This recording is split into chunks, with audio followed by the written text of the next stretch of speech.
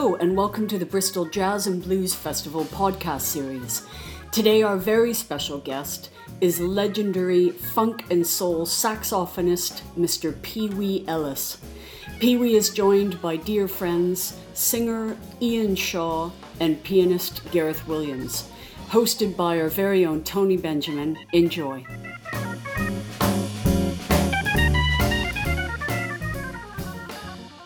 Well, thank you one and all. Thank you one and all for attending on a bank holiday Monday morning, which we obviously would rather be frolicking on a beach somewhere. But it's great to see you all. And maybe if you could one by one introduce yourself, starting with Mr. Pee Wee Ellis. Oh, okay. Well, I'm Pee Wee Ellis. I'm in Frome. Okay. All right, Mr. Shaw. My name's Ian Shaw. I'm in North Wales. I'm at my sister's house, and I've got a very heavy cold, but that's of no consequence. The first 4 gigs of the year at the weekend, and I've got a cold after having not even had a sniffle for 14 months. There's somebody's law. There's a law about that, isn't there? It's bound to happen. And Gareth Williams, would you like to introduce yourself and say where you are?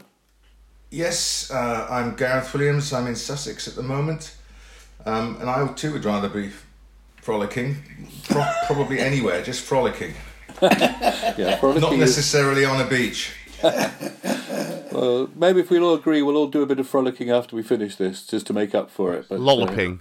Yes, yeah. No, I'm not. I'm very glad to be here. Thank you. Yeah. Well, it's great to talk to you all, and of course the reason you're all assembled here, and the word assembly is quite kind of important here, is that we're delighted to know that the Bristol Jazz and Blues Festival, which has missed 2 years now because of the events we all know about, is actually now organising events for this year, and primarily it's in organising a Pee Wee Ellis and Ian Shaw and Gareth Williams ensemble. What's it going to be called, in fact? Do you know? It's going to be called Pee Wee Ellis with Ian Shaw and Friends. Right, so Gareth will call you friends from now on, okay? We've just reunited. Yeah, I'm his only friend. But obviously valued. We're keeping all known enemies outside of the theatres. Yes, well, that's all right. There can't be that many of those, surely. And We also have Simon Little on bass. Ah, right, okay, yeah, that's good to know. Well, and the three of you have worked together quite a lot, haven't you? I realised. In fact, only I was going to ask you about what you remember, before the big events, the pandemic. I was going to ask you where you were last performing, but I noticed one thing: you were actually on tour together, weren't you? Just before the pandemic came in. Where was that? It was a Christmas tour of Germany and Austria, and pre-season celebration and singing and so forth is very big in Germany and Austria. Yeah, and it was great fun. Absolutely. So it was Christmas, just before Christmas 2019. Yes, like the missing year. We forget the missing year. I did notice you did the Elbphilharmonia Hall, which is an astounding building, isn't it? It is amazing building. It's an experience in its own right, really. And the acoustic is fantastic. Yeah. Ian, how was that gig? Oh, I loved it. I loved it. It was. I've played there before with Abdullah Ibrahim, and I loved it then. And it was a bit more fun with Pee Wee, I have to say. It's always more fun. Always more fun. Although I love... He put the fun into funk, that man. Yeah, it's always fun. Yeah. Pee Wee, so did you enjoy that tour too? Absolutely. It was amazing. Were they generally venues you were familiar with already? Well, I have been to them before, but... It's always good to come back to some place Yeah. you know. It was a nice combination of club venues and concert venues, wasn't it? Right. We got the best of both of those atmospheres. Because you took that show to Ronnie Scott's as well, didn't you? Ronnie Scott's, yes. Yeah. Ronnie Scott's. I think we do Porgy and Bess in Vienna. Yeah, we did a couple in Austria, I think. Yeah. Over the time. Right. The Hamburg Elbphilharmonie is amazing, and of course it's about 100 yards or something from the Steinway factory. So Yeah. you couldn't have better piano. There can't be better pianos in the world. The only slight drawback being that we use keyboards as well. And when you hire keyboards, Hammond and Rhodes, they're always tuned to the American 440, Oh. which is not how the Germans tune. So there's always a slight problem there. Well, it's quite a slight problem, yes. But yeah, Well, we got over it. You're very much at the mercy as a pianist, aren't you? With whatever you find when you get there. And, absolutely. I know you have to make the best of a bad job sometimes. But they were great pianos though. Wow. Yeah. Also, it's great fun to reduce the textures in that show as well. You know, just have Gareth and Pee Wee and me or China just bring it down and sort of reduce the rhythm section and have lovely Denny Eilert on a few things as well. It's a great show because it references jazz in as much as it references funk and soul for me, which is why I really like it, because those are all my things. Thangs, I think you have to say. Your thangs. My thangs, yeah. Yeah. So in terms of planning for this gig it's September, isn't it? Do you know what the exact date of the gig is? September 2nd. September the 2nd, yeah, which is going to be really great. And obviously we've all been so starved of sitting in a room with real music. I mean, I just got some this weekend in Brighton. It was just fantastic. Brighton, actually, Bexhill. But yeah, it's so reaffirmed for me. You know, I've always lived and loved, for live music, and it's just been like no oxygen in the air for 15 months, and now suddenly I can breathe again. You know, and I'm almost like I don't have a quality threshold. It's like kind of just do it, and I'll watch and I'll love it. You know, because you're there and I'm here. I kind of want to go and hear it more than I want to do it myself. It's it's been a very strange psychological twists and turns this year. And I'm longing to go to lots of gigs myself and not get involved with them as a singer or a player. I don't know what that's about. I think it's just what you said, really. Just want to hear it in the flesh. Yeah.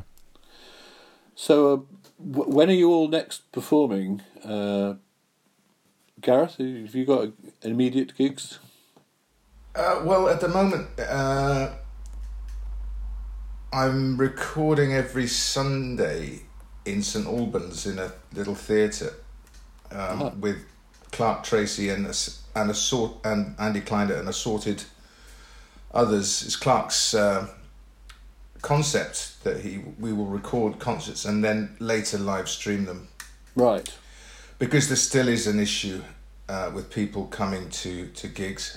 A lot of perhaps more frail or perhaps more elderly people are still worried, and so it offers them the opportunity to watch a gig, which to all intents and purposes is a gig. But of course, it's very different. But it has proved to be quite a good halfway house for some people, and it's a way of trying to kick off a jazz scene again. Regional jazz clubs have folded. I know that. The one in West London, which I've forgotten the name of, Shepperton has gone, Folkestone has gone. Really? And they were only once a week clubs, but they were the bread and butter of the British jazz scene, and you know, one cannot live on caviar alone. No. Well, who's going to breed the caviar as well? You know, those clubs are also where talent emerges. I mean, think of some of the people Pee Wee's brought on, like Josh Arkaleo, and you know that. The first time I saw them was in the Bebop Club in Bristol, which was a 35-seat venue, I think it is. And of course, physically impossible to do on social distancing because there would only be 3 people there, and you know. Yeah, right. But and that's jazz. Sorry, Ian. As Gareth said, you know, it's those gigs. I remember Wakefield was one of my first of those type of gigs years and years and years ago, with Claire Martin and Arnie Somergy and Dave Newton. And I couldn't believe the amount of love and passion and hard work that goes into into that kind of, where there's a committee that decides what music they want to have for that particular season. And they're just the nicest gigs in the world, because they're put on by people who really love the music. Absolutely. Yeah. And generally attended by the same as well. You get a very attentive audience, don't you? There are some of them are coming back gradually, I think. And there's a couple of new things cropping up as well, which isn't to say that it's terrible that some of the old ones have had to fold, but in the last week I've just felt, looking at my diary, just felt a few things coming up that I've never played at before. Let's hope that they learn from, not mistakes, but learn from how to put music on from their peers. And a lot of the promoters have crossed over into doing other projects as well. So I played the Nottingham Peggy's Skylight. It's wonderful. It's 150 people you could get in there normally, in normal times. Yeah. But again, it was put together by musicians and artists. Right. The chef is a top-notch singer who had a record deal in America. She was great. She came and duetted with me with a ladle in her hand. It was. Perhaps she'd heard about you, Ian. Perhaps it was a self-defense strategy, as it were. Yeah. If you get too loud. Yes, I mean, capacity is going to be a big problem. I did my first gig back for Hazelmere Festival in a large church to a full house of 45. Yeah. Sitting in triangular separation. Yes. Wow. Yeah. Have you, Pee Wee? Have you played to one of these distant audiences yet? Not yet. No, but I'm playing Burnt Agnes in July 10th.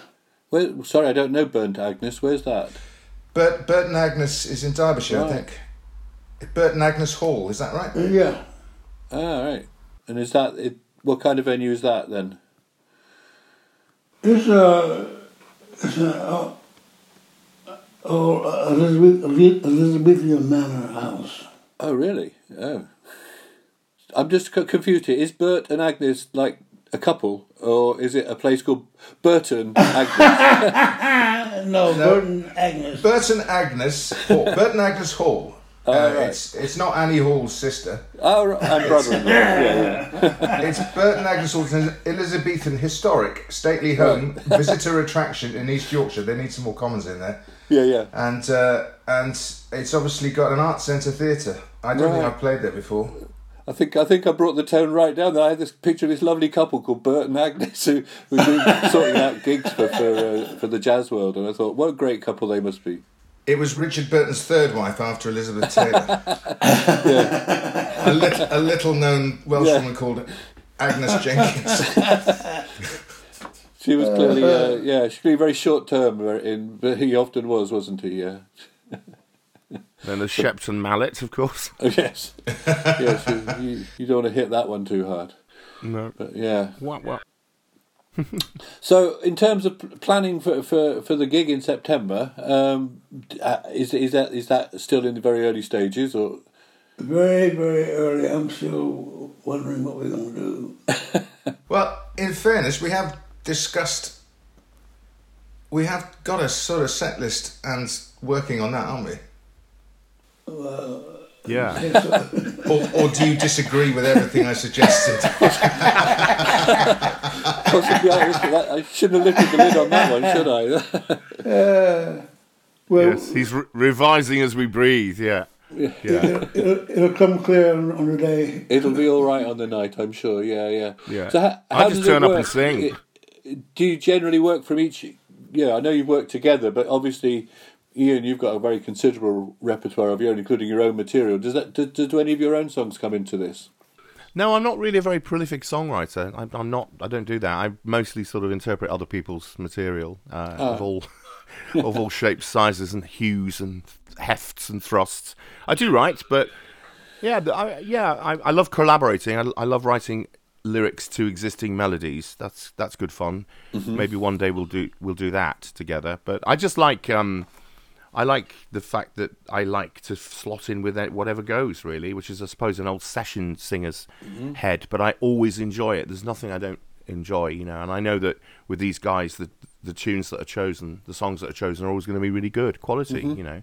Yeah, that's what I'm counting on. But I can't wait to see what we do. The element of surprise for the band. It's an interesting thought, really. Isn't it? Yeah. I mean, it's difficult. The Christmas show is difficult because you fall into the same traps. You know, do I ever want to sing Jeff's Nuts Roasting on an Open Fire again? No, I do not really. But it's a beautiful song. But I think you blew it. You blew it as in you made it terrible. But you played it, didn't you? I don't think I sang the lyrics last time. I think you just played it. It's a beautiful tune. Did you sing it? No, I think Pee Wee and I played it as a duo a few times, didn't we? Yeah, it's gorgeous, and that's how it should remain. Really, it's a completely ridiculous lyric. You know? Yeah, that one was the same with Body and Soul. You know. Yeah, everybody knows a turkey. What? Well, you know one when you hear one, don't you? Basically. Yeah, but the thing, I suppose, if you're going to do that Christmassy stuff, particularly like if you say it's very big respected in Germany and Austria and places, you've either got to do it sincerely or you can't mock it, can you? Really? I mean, some of it is self-mocking, but a lot of it's got to be done with a degree of commitment, and playing it instrumentally obviously gets around the issue of the words. Well, I think that's a fundamental issue with the longevity and legacy of Broadway music in jazz. In that the music has outlasted the lyrics by about 60 years. I sang a couple the other night, and a woman in the audience who was a friend of mine said, "I don't like those lyrics. You should change those lyrics," because they're from a pre-war patriarchal era where women are desperate to be in love with men, and it isn't relevant. But the melodies, particularly because they've existed for longer as jazz standards than they did as Broadway music. They've become better than their, you know. If I listen to a version of Stella by Starlight without Bill Evans chords in it, I think, well, where are all the missing chords? Yeah. And the thing is, they're only missing because it's been recomposed by Bill Evans and Herbie Hancock and Miles Davis. Yeah. So it is no longer Stella by Starlight, and you certainly don't want to sing Stella by Starlight, for God's sake. No. I don't think I've ever heard it sung, actually, but I sympathise with your audience member, because I've actually had that experience myself over the years. Tunes which I've heard played over and over again in different ways by different jazz musicians, and I didn't even know they were a song originally. And then I hear them with the lyrics, and I have that experience like, oh dear, why did they think of putting lyrics to that song? It's such a beautiful improvised based melody or whatever. It as you say, you're so great with Bill Evans chords or whatever. There are some terrible lyrics. I mean, polka dots and moonbeams. Like, go away. It's just so irrelevant to anything I've ever experienced. You know. Oh, the one which is a great.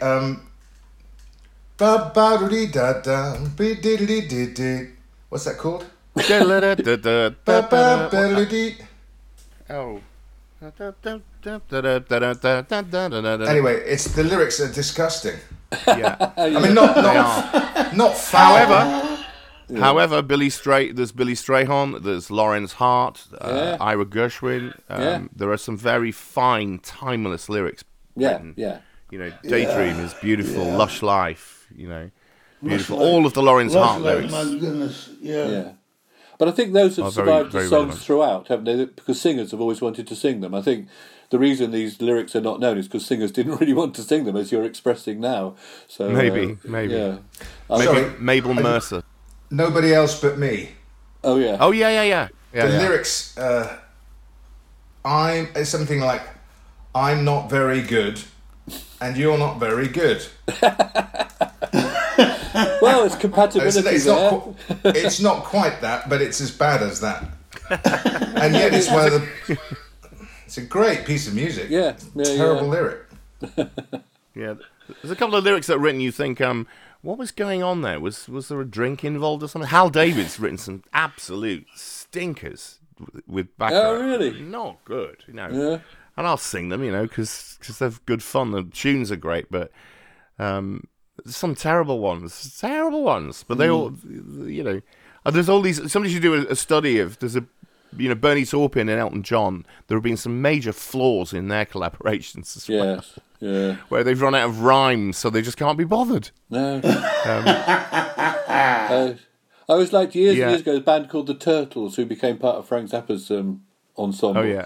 And their song, they had major pop hits, and they were totally unlikely pop stars, but they just very cunningly wrote these pop. And the one I remember is what's it?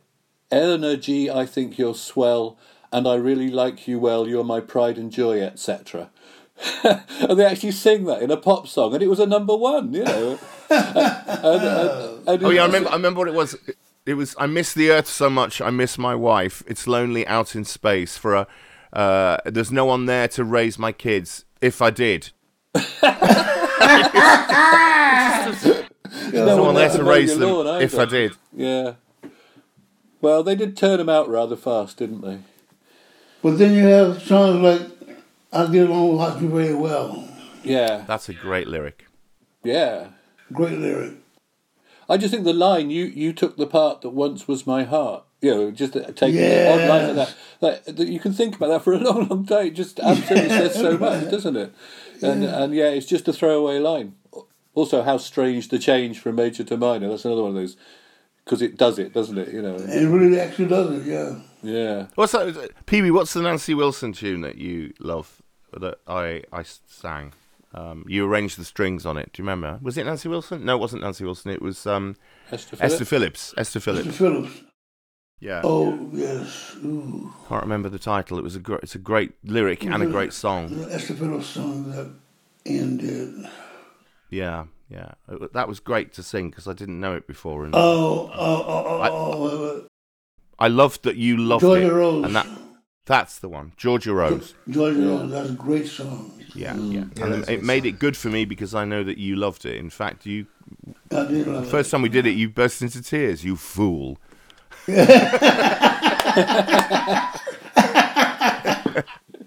That's passion. That's not foolishness. Well, you did it, Sean. Show. Yeah.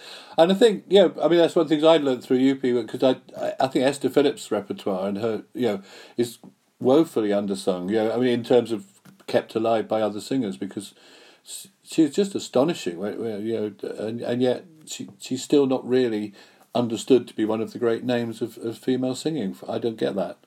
I don't get it either. Well, I came to her through pop music. She had a pop career in the 70s. She was working with Joe Beck. She did an album with Joe Beck. Yeah. She had a hit with "What a Difference a Day Made," 24 little hours. It's number 2 in the charts or something. So I found her, surrounded by Slade and Floyd and T-Rex and Bowie. Yeah. Nothing wrong with any of that. And then suddenly there's Esther Phillips singing an old standard from the 30s. So... I think I remember that record. I don't think I remembered noting at the time it was Esther Phillips. That's a shame. Yeah. And the album, I remember the album cover. It was her sitting in this beautiful dress, and she had what looked like a boa constrictor wrapped around her. Yeah. And do you remember? Actually, a live snake. Yeah. Was that one of your productions, Pee-wee? Was that one where you were the arranger? Well, I was partly the arranger. Yeah. But Joe Beck did that particular song. Right. Yeah, he was young on that. Pee-wee hired the snake. He was the wrangler. Are you wrangling snakes, Pee-wee? That's another one for your CV that nobody knows. Right. It was originally a goat, but they didn't think it would work aesthetically. Oh, dear. So, you kind of see those pictures. You never think it's going to be a live snake, I have to say. It's very well done of her to handle it, It's one of those things. I really want to find it now. I might do. If I do this, is it going to still continue to record? I'll find it. I'm going to Google it, because I'm modern. Oh, wow. Esther Phillips. Esther Phillips. You're so modern, Ian. Yes, thank you. We're back. Yeah, there you go. There she is. There you go. Yeah. Oh, wow. Yeah. That's fantastic. Amazing, isn't it? She looks like a queen of Egypt, doesn't she? Yeah, and I wondered what / Beck was, and then years and years later, I did a couple of records with him in New York. Wow. He was a troubled man, but a fantastic guitar player. Yeah. But I was going to ask Pee Wee a bit, because Pee Wee, obviously in your career, that there was the funk and the big funk, and all the while you were kind of a jazz player, and I do so remember it was a Bath festival probably about 15 years ago, seeing you do a jazz trio instrumental set in the Green Park Brasserie in Bath. And I'd never seen you play jazz before, and it knocked me. I was always a fan of your music, but it knocked me out that there was all this in you that on the whole didn't get to be seen when you were doing your funk sets. And has it been easy keeping that alive all these years, as it were? When people always say, "Oh, do pass the peas, do the chicken," you know. Yeah, well, it's not been easy, but. You do what you have to do. I mean, I could. Sorry, Gareth, were you going to say? I was going to say that Pee Wee does practice. I do hear him practicing, and he nearly always practices jazz, so he does keep it in. But it is. I mean, as I've found through lockdown, if you don't play jazz gigs on a regular basis, the thought processes do diminish, the synapses atrophy and the ideas aren't as fluid, so you do have to be on it. But I mean, Pee Wee does genuinely practice jazz, so it's always there when he needs it. Certainly is. Yeah, well, would you agree with that, Pee Wee? Or I do agree with that, but it also comes with muscle memory. Yeah. Right. And then there's the element of the particular the instance and the things going on around you. Yeah.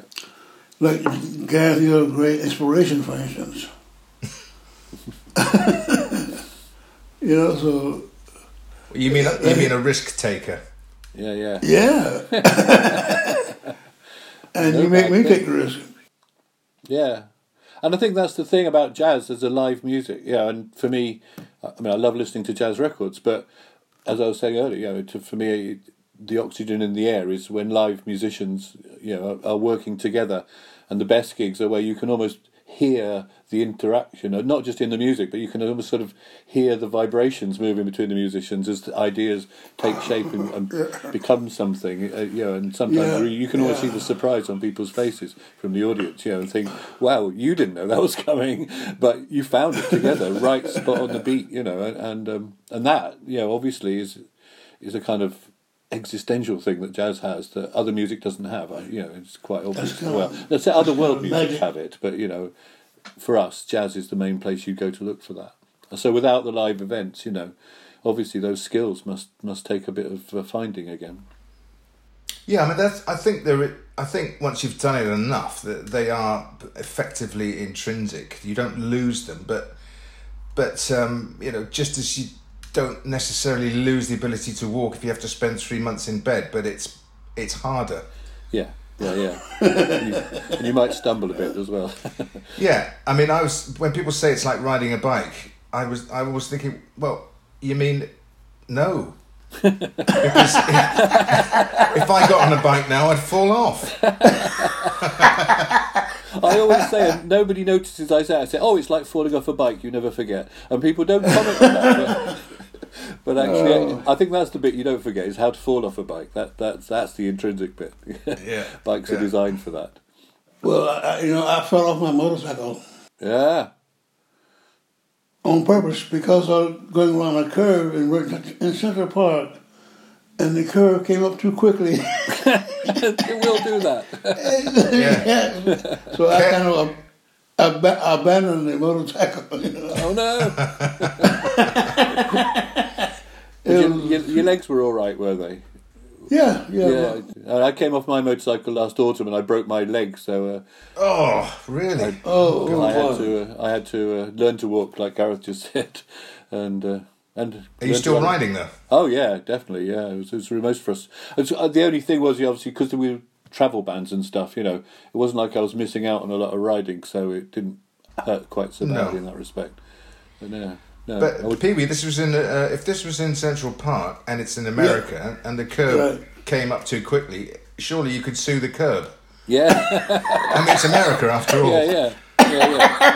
Yeah. Someone's responsible. Someone's got to be. Yeah.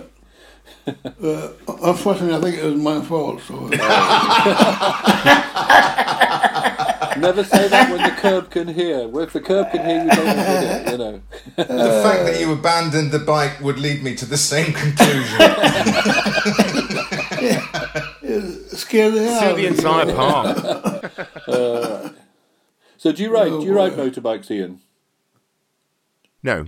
Oh right. The way you said it, I kind of thought maybe you're thinking, oh yeah. No. I've got biker. I've got a place on the beach down in Kent, and I have a what's called a lady bike. I went into the local Hythe cycle repair shop during lockdown, and I said, "Can I have a bike, please?" And I've always found that lady bikes are far more comfortable for us blokes to ride. What's all that crossbar nonsense, Unless you're going to race, and I wasn't. I just want to poodle along the prom, So I don't. I did have an accident myself. Not that this is kind of my accident's better than yours, but I was playing in a piano bar in Bermuda when I was 21, 22, and it was my first taste of Pernod. And I got on my little bike, my little, God knows what it was, Honda 50 or something, and I couldn't remember which country I was in. I thought, I'm hot, it must be in Spain or something. I was very drunk. And I ended up in an induced coma for 2 days. And they called my parents as well.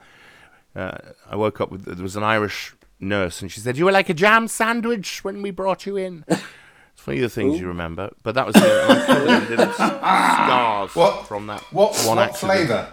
Yeah. I'm pretty sure raspberry or one of the ones. Yeah, I quite like them though. My brother-in-law's just got a new bike. Well, he's had his bike fixed here, so I quite like the idea of them, but it's not for me really. Right.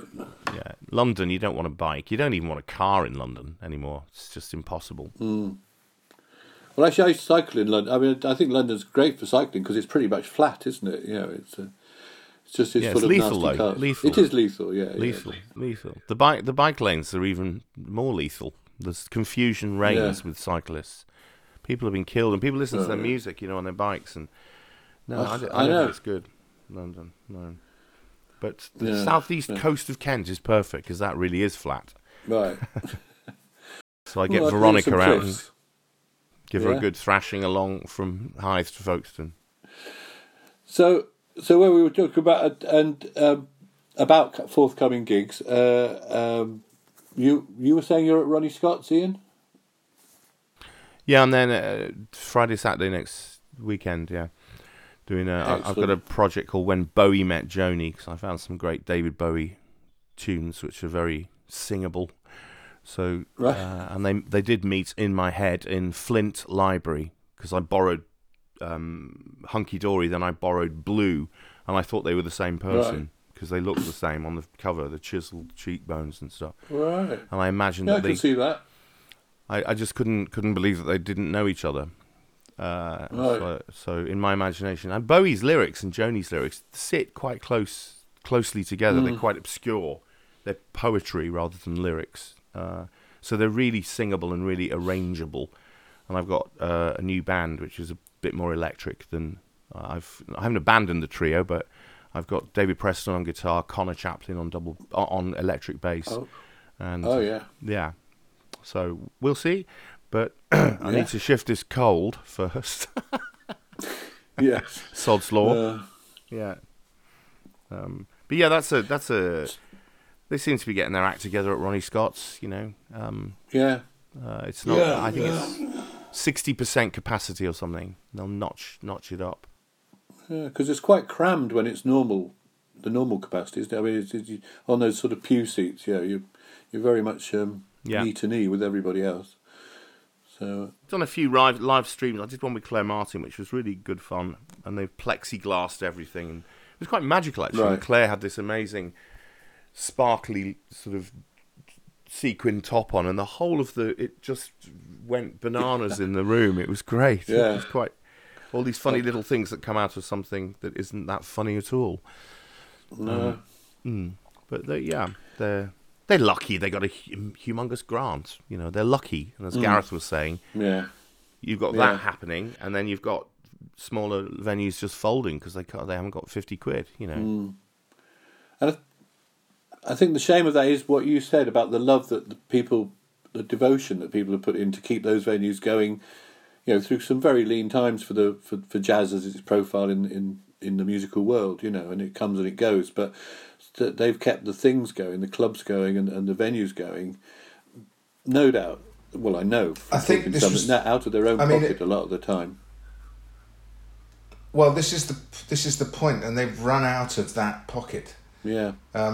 And the systematic shrinking of local authorities over the last 20 years has meant that the few hundred quid here and there that those little clubs used to get from their local authorities is gone. So it is down to their own back pocket. And the fact that some of them, you know, a lot of the volunteers are able to volunteer because they're retired, they've gone through a pandemic, and that's it. They haven't got any more energy or money. No. And that it's the grassroots funding that's appallingly lacking, I'm afraid. And it's nice to see some of the younger generation's resilience as well.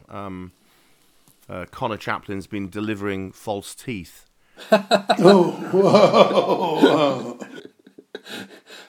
Somebody has to. Yeah, well. yeah, you know. He calls it the denture venture, and it's pretty much a full-time job, you know. Well, I didn't get paid. I just threw myself into volunteering for food banks, which really did help a lot, help my sanity as well, because, you know, those days were getting very long. Mm-hmm. So that was a good thing to do. It was a good spiritual thing to do, I think, I hope. Yeah, a crucial thing that's been going on and very, very important in the situation, I think. Well, yeah, seeing from the inside, I mean, everyone's called Derek, which is interesting. If there's a trestle table in a church, there are at least 5 Dereks involved.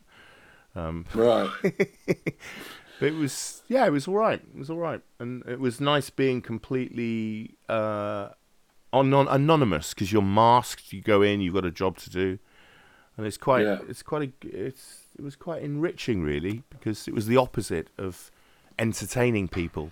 You had to just do something that needed doing, you know. Hand warmers were my points of expertise. We managed to get a small company in East Croydon to supply thousands of these little hand warmers, that because during the winter, if your hands are warm, it warms your body to a certain extent. So those were good, but very heavy. Heavy to. So what are these? The things that you click a metal disc in, that sort of thing? Yeah, exactly that. Yeah. Yeah, I used to have them for camping. Yeah, and then they you were just very well warm them received. up. Yeah, but they were really heavy. So when you're on your own, because you can't really make any contact with anyone, you have to do all the lifting into the car, out of the car. And I got 3 tickets in London, 3 parking tickets. I said, "Do you know what I'm doing? I'm putting hand warmers for the homeless. Are you going to really give me a ticket? Is this what this has come to now?" Yeah, I'm just doing my job, you know. You're the only person to be seen for miles in exactly. deserted London. So much empty space to park in. What else am I doing, you know? Never mind. Yeah. So, Pee-wee, how about in terms of the getting the band together and back on the road? Have you got any plans for that? We've got some gigs in the book. We've got your birthday at Ronnie's. Yes, right. My birthday at Ronnie's is going to be in July, I think. Quite soon then.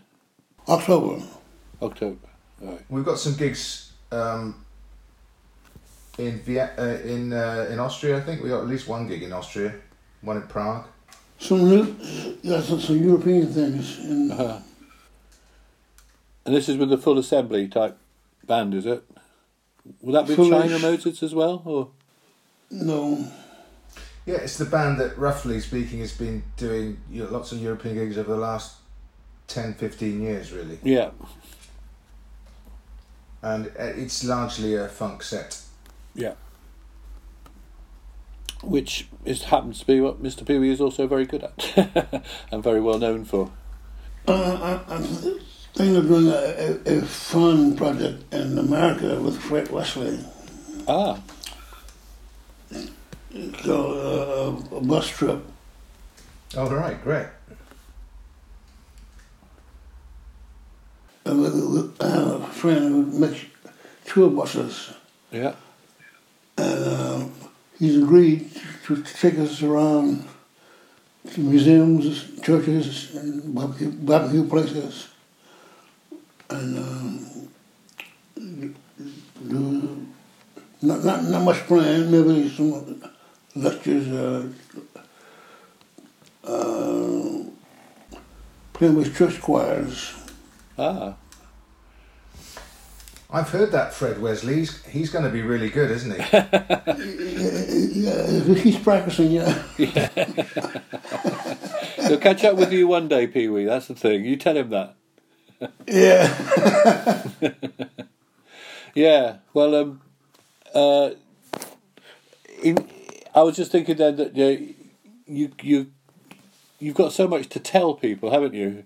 Pee Wee, and I suppose that's the thing, is that people often really want to hear your life story as much as anything, because you've been there. I'm doing a book. I'm writing a book. Excellent. Long overdue.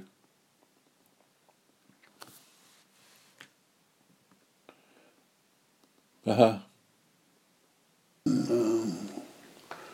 Of course, I'm still living it, so I don't know how much. It's got to be hard to have you kept notes or diaries or anything? Have you got, or is it all about your recall from your head? Unfortunately, be as much as I can remember. There are some things that you'll never forget, though.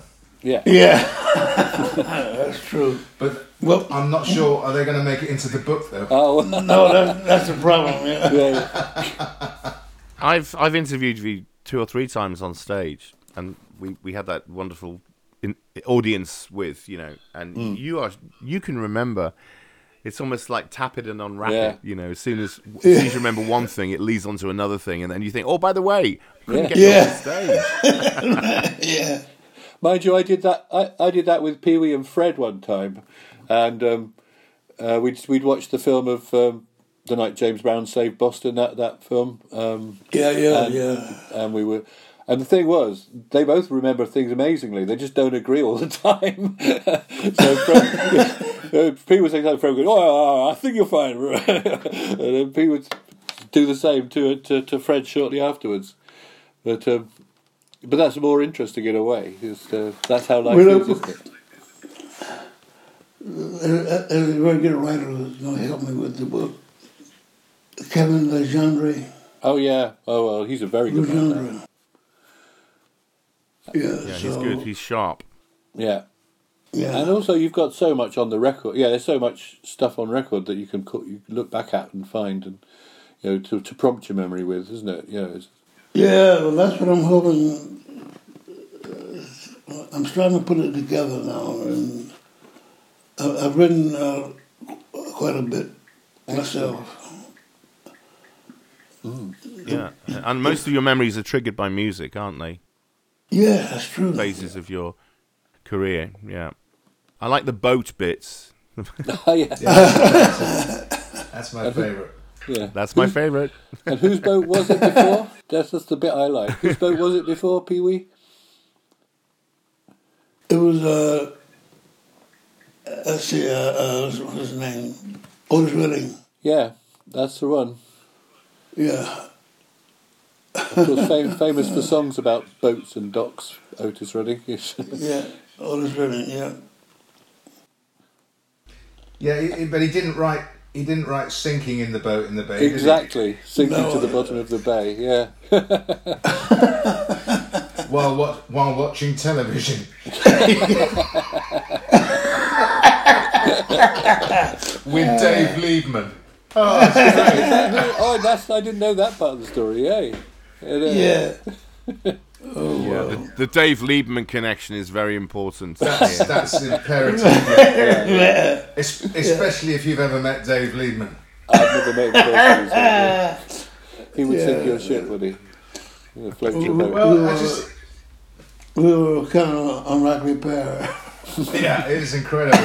Yeah, that's a match made in Devon, isn't it?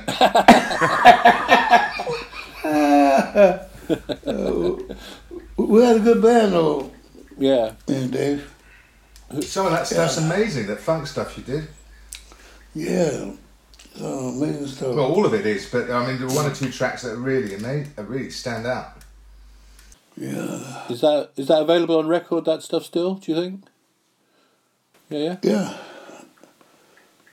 Yeah. You can find it on, let's see, what can you find that record?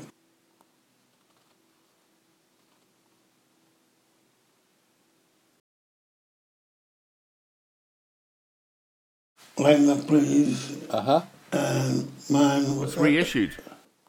Is it? Oh, great. On my website, there's a discography, and Dave Liebman, Lighten Up Please. Mm-hmm. And also, my record at the same time was Home in the Country. Right. So he was on my record, I was on his record. It's interesting that, of all things, he should make a record with the word "please" in it. Yeah. It's a word that he's never used. That's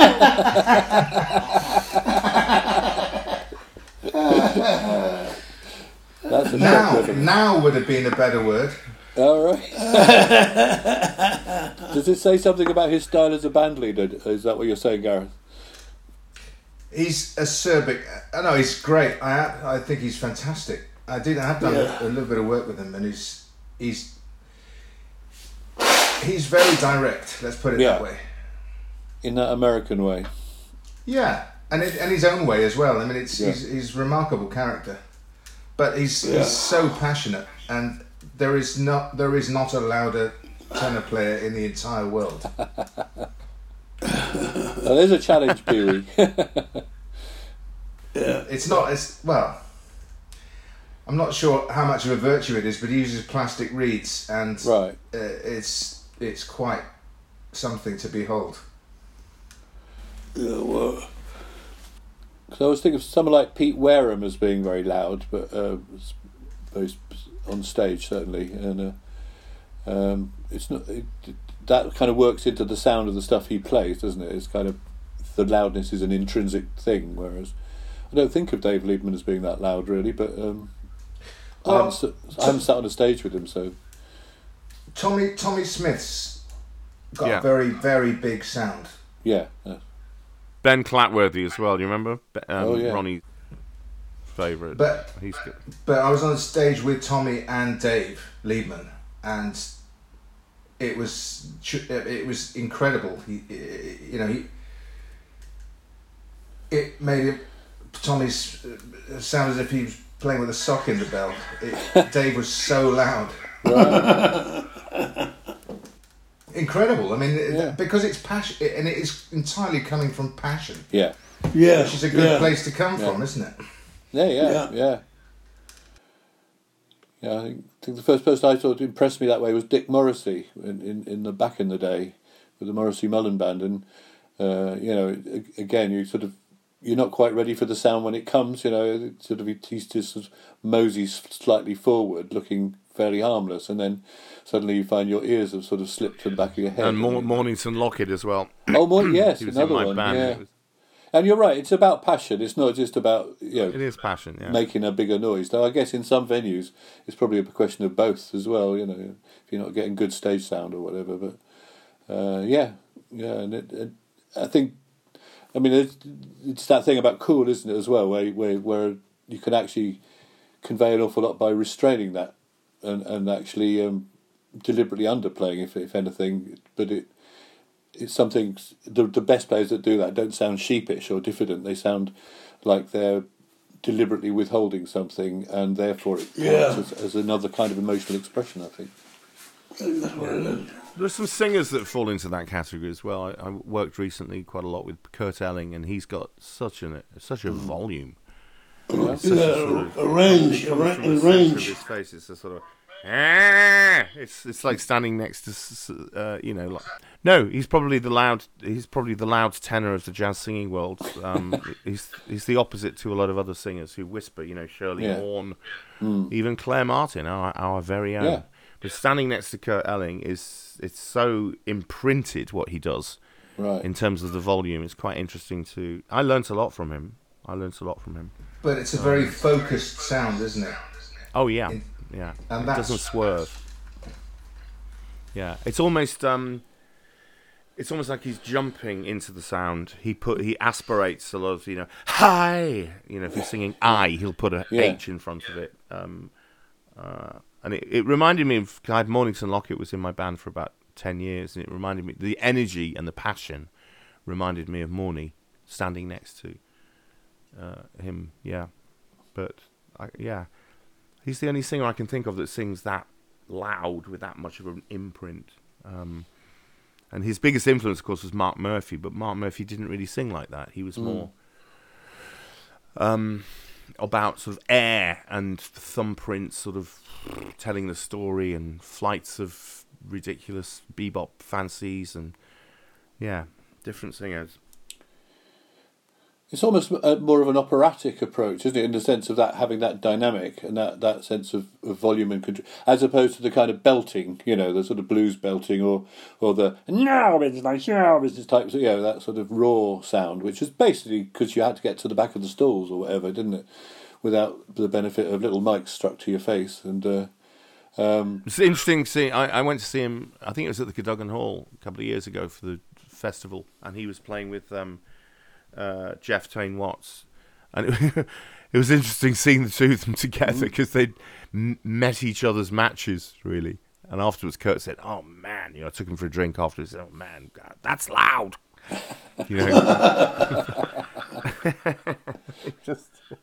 And it was, but it was exciting. And as Gareth said, it comes from passion, doesn't it? I love Mornington Lockett. Have you worked with him much, Pee Wee? Have you worked with Mornington much? A little bit. He's always impressed me. It's about passion and commitment. Mm-hmm. He's a beautiful player. Gareth and I work with Ian. I mean, you know Ian very well, don't you? Ian Ballamy. Pee Wee. Oh, yeah, very well. I did a show with him a couple of nights ago in Leeds, and again, it's a completely different approach to sound. I made arrangements to study with Ian next week. Yeah. Really? Yeah. Wow. Yeah. He's lovely. I came to see a wonderful gig at the festival. I think it was 2 years ago, and it was Gareth and Ian doing paying tribute in music to Bill Evans. Mm-hmm. It was a fantastic gig, really fantastic. And thank you. Gareth explaining to the audience that, don't walk the bass on the piano. And it freaked me out because that's all I can do if I'm on my own. I got it. I understood exactly what you meant. And it was breathtaking, that show. One of the best shows I think I've ever heard. We just sat there and we were wrapped. Not just the music, but the stories as well, because you're both good storytellers. And Pee Wee's the same, Pee Wee on stage. Pee Wee's got great comic timing. Yeah. So I came from the comedy circuit. I started on the alternative cabaret circuit, which was a backlash to Margaret Thatcher. I came up with people like Mark Steele, Mark Thomas, Joe Brand. So watching those people. And then to go and work with Ronnie Scott was the same sort of thing, really, because it was about making the audience listen with humour, and then you've got them, and then they hear the music. Yeah, then they hear the music, because you've presented them with humour's everything. Everything. That's right. And then you can make them cry and make them clap along and dance in the aisles. And Pee-wee's got that. What's great standing next to Pee-wee, it's a giggle-a-thon. And then when the music is beautiful, when I get to sing a ballad with Pee-wee, it's so amazingly beautiful. Because it's pathos, it's yin and yang, you know. It's fantastic. Fantastic. And it was the same with Ian and Gareth. It was the same locked-inness, but at the same time it was loose, and it was embracing the audience. Yes. That's what music should do. You bring them in. Yeah. Yeah, well, I mean, Pee-wee does that. And it's a sort of thing the term X Factor should be stricken from all records. Yeah. But charisma is one of Pee-wee's qualities, and it's kind of instant.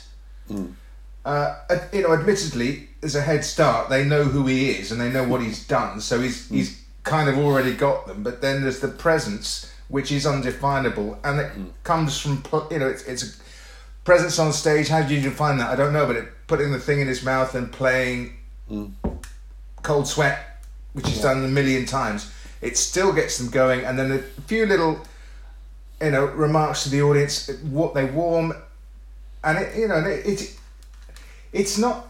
I don't think it's quite show business. It's music where it is music. Yeah, there is a difference. Yeah. And you can be seen to be laughing on stage, but that doesn't mean you don't take the music seriously. No. It's fun, but it's also the most serious thing you've ever gonna do. And each gig is. Personally, I treat every gig as if it's my last, and I think that's what Pee-wee does. Perhaps a lot of us do, because it is the most important thing that I can do. Yeah, I agree.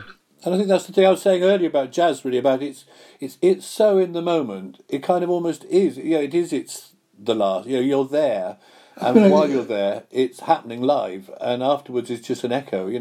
So in that sense, you can't get better than that. You can't get more alive than that. Yeah, as an audience member. It's both like the first one and your last one. Yeah.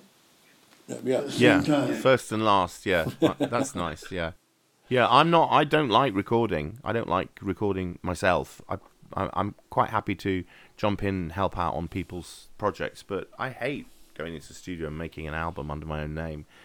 I'm all about the passing moment, really. It is a bit of a pain. Well, it's always a chore.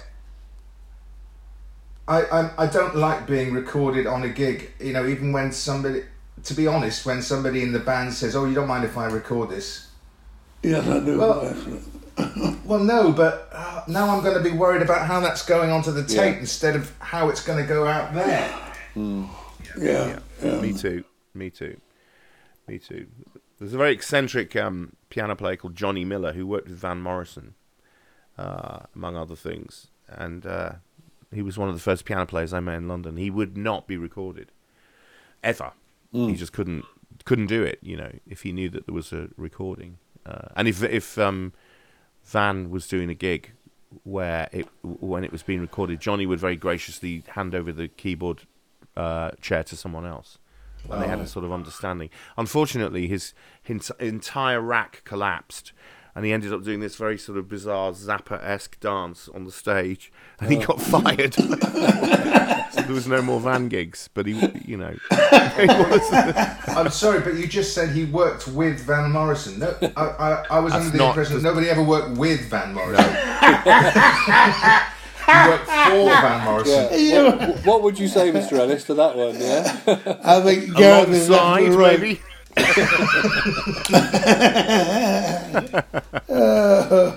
I'm glad you said that, Ian. I'm going to say about Johnny Miller, because I saw the name on your website one time and thought, that's interesting. I think you said something about one of the greatest piano players that he was. He's a fantastic piano player. Or maybe it was an interview. But anyway, I thought, I must check him out then in that case. And couldn't find anything, of course. No, he won't be recorded. He's done one album on Hannibal Records called Shopping Trolley. which has got Harvey Brough on it, that whole kind of sort of Oxbridge Poncy music, Harvey and the Wallbangers, kind of thing. But he's a brilliant piano. He does he will often play solo piano at the Crazy Cocks, in town in London, and it's very, very lovely to hear it. He does 40 minutes. He's brilliant. He's brilliant. He's the first piano player I played with really in London. But the Van thing, I think one works alongside. I've only ever duetted with Van Morrison. I've never really been paid to work with him, so I've only jumped up and done guest spots at various gigs. And he's fine with me because I think he's quite curious about me. There aren't many blokes, especially white blokes, singing the blues, So he's always been a bit curious. Years and years ago, he came to Pizza on the Park when I was doing some solo gigs, and I'm not a piano. I can play the piano a bit, but I'm not, I can accompany. And he invited me to join his band on Hammond, which is something that Gareth Williams, man. The language of the Hammond is within him. It's not within me. I don't even know where the stops are. So that was. I don't know whether that was. It was the testament of Van's kind of. Because basically, what he wanted to do, it was in his drinking years, was so that he could go off stage for half an hour, and in the end, the money was shit, but in the end, Brian Kennedy did that role on guitar, and it was very good for Brian's career, and they became very, very good friends, and they're not such very good friends. He's a fascinating. I think there's a pattern here, isn't there? You fall in, you fall out. I just remember him coming to Ronnie's and heckling the act, which is just. Of all things to do. As a musician, I mean. Yeah. Yeah. It's the Jose Mourinho band leading approach, isn't it, really? Which is keep rubbishing your band and thinking they'll get better if you do it. It's not going to work. I saw him once at an open air gig, and he did that. He just stopped breaking off in the middle of things and going over and sort of shouting at the keyboard player or whatever. He behaved. And it's as an audience member, that's an unpleasant thing to witness, really. You don't like that kind of behaviour. Yeah.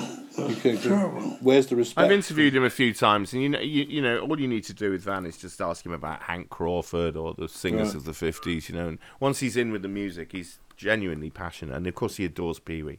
Mm-hmm. So it's Let's not talk any more about Van Morrison. No, let's not. Val Doonican now. Yes. Now there's a rocking chair waiting to be filled. Is that your aim there, Ian? Is that you can see yourself ending up in the comfortable sweater circuit? Well, I was there 10 years ago, darling. I missed that bit. Yeah. So there's life after the comfortable sweater thing. Yeah.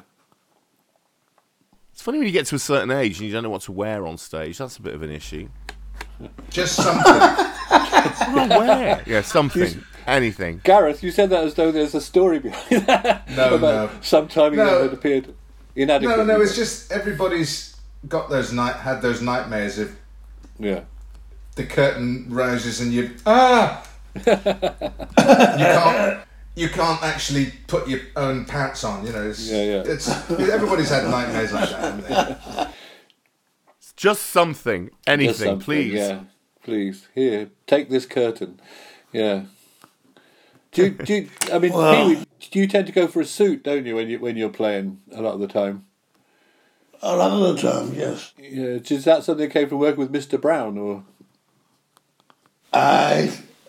That came from my influences from the jazz players in the 30s and 40s, 50s. They wore suits and ties. Yeah. And as a matter of respect, I think it is. Yep. Yeah, you always look great on stage. I can't wear a suit. I look like I'm about to try and sell you some terrible Nissan. So why do you want the job, Mr. Shaw? Yeah. What qualities will you bring to the post? I don't wear a suit because it's kind of fit any occasion. Yeah. You got a very fine line in shoes, Mr. Ellis, as well. Oh, yeah, yeah.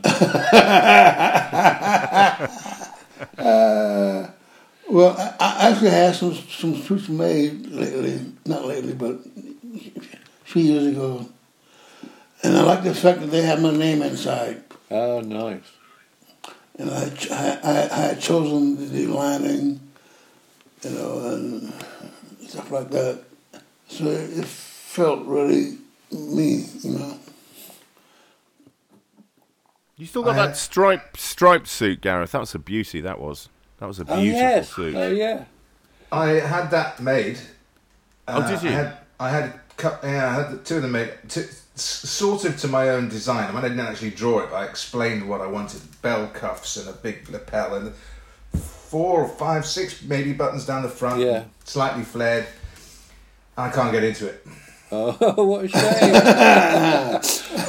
The passage of time. It's a leg too small.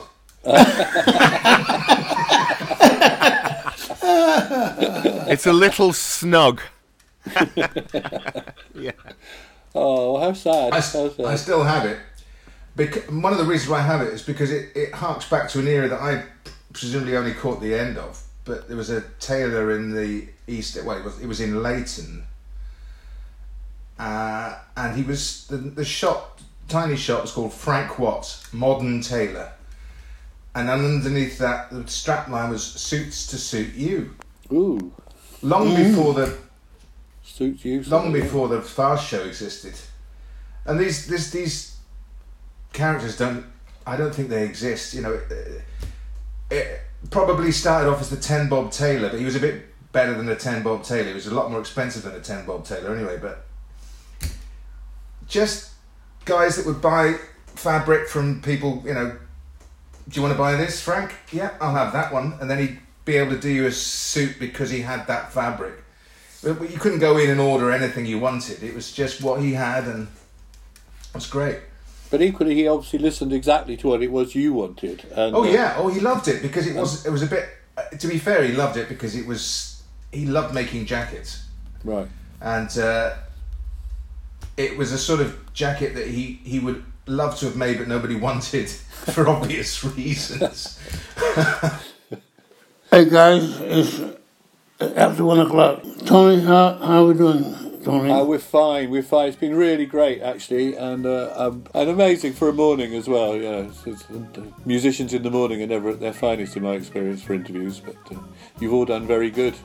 Okay, time to frolic. So take care. Thanks very much, everybody. Okay, bye then. Thanks, Tony. Bye now. Bye. You've been listening to the Bristol Jazz and Blues Festival podcast series. If you liked what you heard, there's many more episodes with some fantastic musicians. Check out our website or come and follow us on Facebook and Instagram. Thanks for listening.